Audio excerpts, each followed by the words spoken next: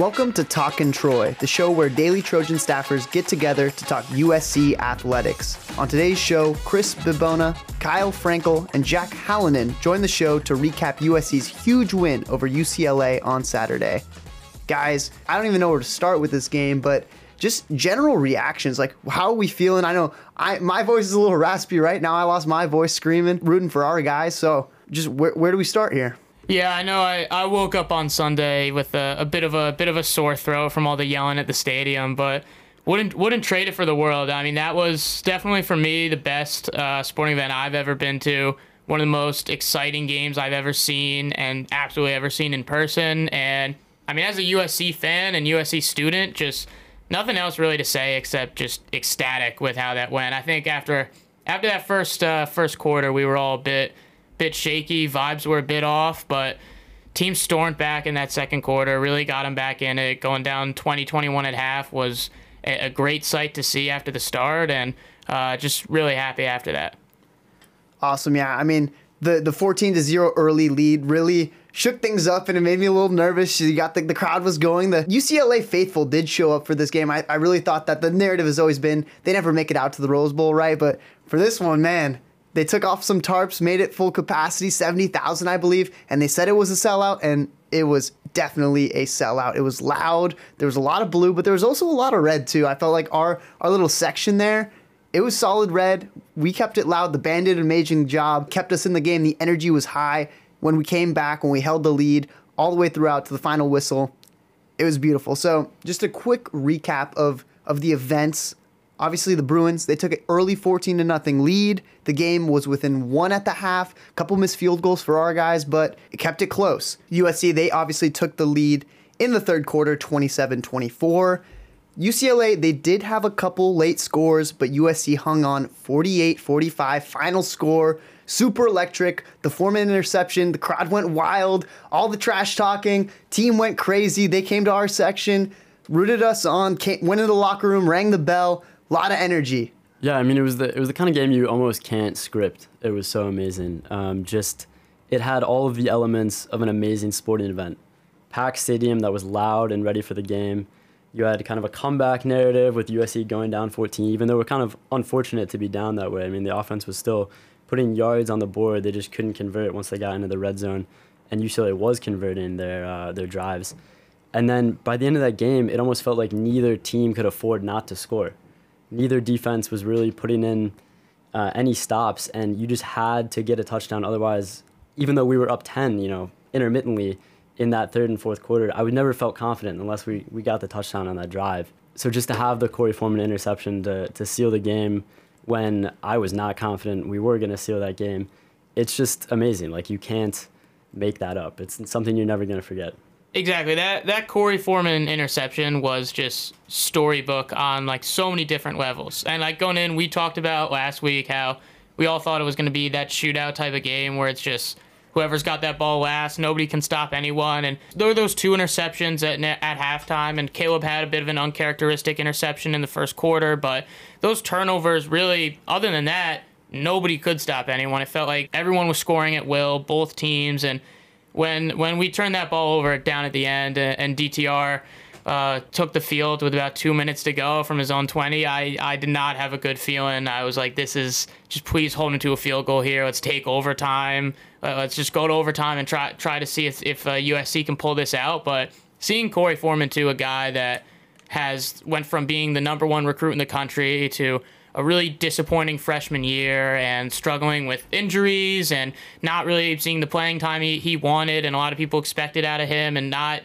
getting that performance that you expect from a number one recruit, to see him come up with the biggest play in the biggest game for USC in years, let alone this season, was for me, I think a really cool moment, not just for him, but for the whole program. And you could see it on all the players' faces when they were celebrating with him after, on Lincoln Riley's face celebrating with him after. Just an insane moment for that specific guy to come up with that specific play in the game. I really like that because the narrative, I think that play is going to be immortalized in the USC lore, in the crosstown rivalry lore. But Really, this game, in my opinion, this was Caleb Williams' best game of his career ever. Like this was insane. He had complete consistency, complete dominance, but also like those plays that made ESPN and made national highlights. The throw on the run, running left, slid it in there. It was beautiful, and he couldn't have been any more precise, and he couldn't have been any more clutch. I think if there's been one criticism of Caleb so far, it's been that maybe in the clutch, maybe playing from behind, it hasn't been as sharp. We saw it in Oregon State. We saw it a little bit. He did very good against Utah, but this game, I think, exercised that demon of any type of doubt that Caleb Williams might have had. And, man, for him to have 503 yards from scrimmage, this is his marquee game. This is his signature USC game. I think I said it on the last show. Like, Caleb Williams is going to have a signature game, a signature moment, and this win, this stamps it. No, absolutely. And you talk about, like, everyone always says, like, the Heisman moments and guys have their Heisman games. Like, this was his Heisman moment. Whether or not he wins it, like, this was his moment, his USC moment. And for a guy, too, that's, like, been in the Heisman race all season long, but I don't think has really gotten the attention he deserves because of that East Coast bias, and the USC games are always on late. People aren't always seeing them, not playing the greatest competition always. And as you said, even in that Utah game, he balled out, but still didn't come away with the win, so you don't get that same narrative after. For him to come out, have this type of game, he's absolutely, if you don't have him in your top 2 for Heisman voting right now, you're either not paying attention or you're lying, because he is absolutely one of the 2 best players in the country. I mean, this season, The Athletic has literally been tracking week by week Heisman votes amongst the votership, right? And this is the week that Caleb Williams took first place for the first time this season. And it is a testament to how he's put his head down and carried this team forward and provided in the big moments that he finally has gotten kind of the credit he's deserved in the last 48 hours or so for this insane game. 100%.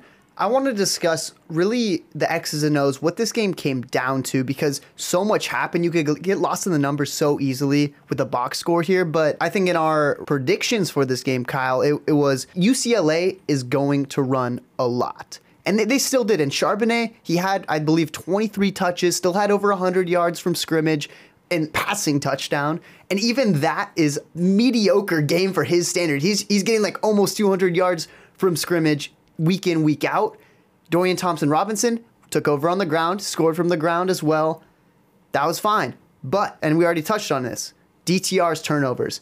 If he doesn't throw 3 interceptions, if we don't force those, we could lose this game by multiple scores. The defense is one of the biggest factors in the win, without a doubt. I think turnovers, it's always a turnover game. If you lose the turnover ratio, your odds are not looking good. I think given the circumstance, given how we started off on that game, 14-0, it could have gotten so out of hand, but the turnovers, it's a big swing. It's a 7-0 swing at best, and we took advantage of that 3 times. It almost feels harsh to say Dorian Thompson-Robinson kind of lost UCLA this game because he is the soul of this UCLA offense. He makes them move and do everything almost. But it's also true. Like, if he does not throw that interception to Corey Foreman, they are going to keep marching down the field, and they're most likely going to at least get a field goal to send this to overtime. And for any offense to put up 45 points is awesome, but it literally just came down to which quarterback was going to make more mistakes, even if it's a very small number, and which defense is better positioned to capitalize on those mistakes. Yeah, and everyone's going to look at that last interception too, which obviously biggest play of the game, like it should be the highlight, but you look at all the turnovers, they were all huge swings, and turnovers usually, like, they mean a lot, but even those turnovers at halftime, like, to go that second interception especially, going into halftime down 4, maybe down 8, rather than going in down 1 is, or not even going in down 8, going in down 7 or 10 rather than going in down 1 is a huge difference just for the momentum of the team, for the way the rest of the game plays out. And I also want to, you said, like, which quarterback makes those less mistakes. And again, let's give some credit to Caleb Williams for responding to that too. A guy who, that first interception, very uncharacteristic of him, just didn't see the linebacker trailing into the route and cut him off, jumped in, made a great play on the ball. But a play that he does not make often, like his 3rd interception of the year. And I think out of all his interceptions, the most of him just not seeing a guy and kind of throwing it right to him. And to have that go down 14-0 after making 2 trips to the red zone, getting 0 points, and then turning it over like that, to respond in the way that he did in that second quarter especially was nuts. To go out there after not necessarily the worst quarter of the season, but one of your worst quarters of the year and one of the biggest games, and to have just those tough moments and respond like that and come out, make a statement, and go into the half down 1 point was insane. And for me, that was the game. And the big plays at the end are huge, but to have that momentum swing right before half changed the entire game, changed the atmosphere of the stadium. The USC crowd was silent after that first quarter, and by halftime, they were buzzing. One other thing I really wanted to touch on, because one of the biggest stories coming into the game is what the hell is USC going to do without Travis Dye? And here we go. Our senior guy, Austin Jones, comes in, 21 carries, 120 yards, 2 tutties. That's all you could ask for a guy like that, to come in, short notice, and be like, hey, you got the job now? Boom. There was a lot of discourse around who's going to fill the shoes. And I felt like in all the media I'm involved in here at USC, everyone's like, oh, Raleek Brown, like he's ready. He's going to do it like the freshman from modern day, like give him that opportunity. He had the Heisman pose earlier against Rice in week 1 and all this hype. But I'm like, give some respect to our senior, because I knew Lincoln Riley wasn't going to put the ball in Raleek Brown's hands, a freshman in that big of a game. I knew that a senior would get those opportunities, and for him to come out and lead the run game in the manner that he did in a game that not only replicates the type of play we saw from Dye, but maybe even a little bit better, that, for me, it's one of the bigger stories on offense, because if we don't get the ground game going, we know that could affect the pass in a way. For him to step up like that in the biggest game of his life, on short notice, knowing that he has to fill in the shoes of one of the biggest team leaders on the Trojan team, I respect the hell out of that. He hasn't wasted an opportunity this season. Against Colorado last week, he was also awesome when Travis Dye left the game. And, you know, it's an awesome thing as a fan of this team to see how deep we go at receiver and at running back. And I think there are like 6 or 7 receivers who we are confident throwing to and have been almost all season long. You see early in the season, obviously Jordan Addison and Mario Williams are running the show. But as the season has gone on, we've seen guys like Kyle Ford, like Michael Jackson emerge. And they've just been incredible. And you feel like with Lincoln and the rest of this offensive staff that any player who works hard enough is going to get opportunities, and they're going to be given opportunities in the right spot to be able to work and to be able to produce with those opportunities. And we've seen that in the running back room with Austin Jones and Raleek Brown, and we've seen that in receivers with Kyle Ford, with Michael Jackson, with Taj Washington, who are like we could have thought was done after all of the transfers that came in, and you know Jordan Addison coming in over him, Mario Williams coming in over him. Taj Washington has also been great this season, and like every player who has been given snaps has put something forward in this offense. Yeah, and like we talked about giving Austin Jones his respect, and he should absolutely get it. He deserves it, but let's also give Lincoln Riley some respect, because this game, his genius was on full display. Like, this was absolutely a testament to Lincoln Riley's greatness as a coach and as an offensive mind. Like, go back, watch those highlights, and watch just some of the plays he draws up, because like everyone's talking about the one where Jordan Addison was essentially like hidden in the backfield to get the matchup with the linebacker out on the outside, which was an amazing play. But Austin Jones' second touchdown run was just beautiful to watch. He lines him up, I form with the dual blockers in the backfield, flanking Caleb, and immediately off the snap, both fullbacks immediately vacate to the right side of the field, look like they're running the stretch concept. With them, both linebackers do exactly what they're taught. They follow the fullbacks, follow the blocks, and go to plug the hole on the stretch. And what does Lincoln Riley draw up? Delayed halfback dive. Austin Jones walks right in for one of the easiest 8-yard touchdowns I've ever seen. So his play design is insane. He's a genius, an offensive genius, and I think there were definitely some coaches out there watching this game, taking notes on some of the stuff he's drawn up and adding it to their playbooks. Very well said, Kyle. I think Lincoln Riley, so fundamental to this offense, to this team. He's put it together so fast, exceeded expectations so fast in this first year as head coach of the Trojans. USC defeated UCLA 48-45. Now let's look ahead, because this is a game next week. USC is going to play against the highest ranked team so far this year, Notre Dame, number 13. It will be played in the Coliseum. It has major implications for college football playoff. We've already punched our ticket to Las Vegas. We will play in the Pac-12 championship. But now that it's real, it's almost tangible, our chances to make it to Georgia, that is insane. So, but number 13 Notre Dame coming into the Coliseum, it's going to rock some stuff, because Notre Dame has been red hot, right? They know how to run. They have a very veteran core. It's gonna be a tight game, and we know, just like in the UCLA game, this is gonna be as run heavy. They're gonna play to our weaknesses just the same as the Bruins tried to. And again, I do think it's gonna come down to Caleb Williams. Does he have one more in him? Does he have it in him to get us to the college football playoff? Because realistically, how it's going to play out, Michigan and Ohio State will play against each other. One of them has to lose. And if it's enough to knock them out, or if TCU has something happen to them, we are in, baby. First year under Lincoln Riley, making it to the college football playoff. It is one game away, but we cannot take it for certain. This game is going to be the toughest for USC, without a doubt. The matchup is insane. And the run game for Notre Dame, it's been solid all year. They beat people. They run on 60% of their plays. They're super well coached. They're a blue blood. They know how to play ball. I don't know what we're going to see out of Lincoln Riley. Like you talked about, Kyle, I think we might see something special, because we need to have a unique game plan for next Saturday, or else our hopes of college football playoff, they're over. But man, we could not be in a better position first year under Lincoln Riley. Again, props to him. But this Saturday, what do we think? What do we know about Notre Dame?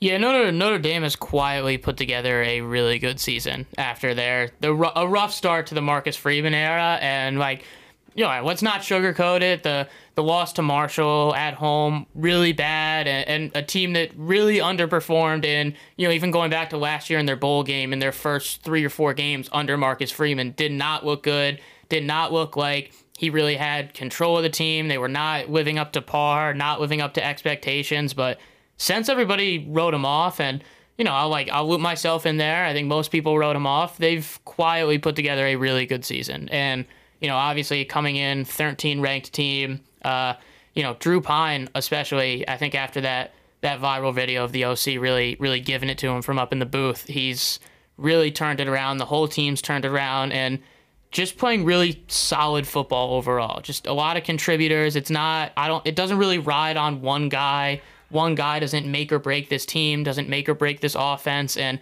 they all just kind of do their jobs. And in a way, they really do play Notre Dame football. They do what they're supposed to, they do their job, and they do it really well. And it's not one guy, one star carrying the team. It's every single person chipping in and doing what they're supposed to do. I think it's, as we're saying, this is a Notre Dame team that's really hitting its stride right now. I mean, they just beat Boston College 44-0. Boston College is not the cream of the crop of college football, but a shutout in Division I football is an impressive thing no matter who you're playing against. So this is going to be the toughest defense that we've played all season, I think. And then on the opposite side of the ball, I'm a little bit worried about Michael Mayer. He's one of the best tight ends in college football, up there with Brock Bowers. And last time USC played a team that really liked throwing it to their tight end, Utah, Dalton Kincaid, he absolutely torched USC. So if Notre Dame sees that as something to exploit and gives Michael Mayer 10 targets maybe in this game, that could be really dangerous, especially when Eric Gentry is still kind of coming back from injury. He was in the UCLA game, but he wasn't super involved. And his size can be a really great weapon for USC in preventing other teams from exploiting them in the pass. And so Eric Gentry is going to have to be back to full fitness and really on his A game, I think, this weekend if Notre Dame decides to really use Michael Mayer to try and undermine USC. 100%. I think that parallel, that's very well said with Myers to maybe Kincaid.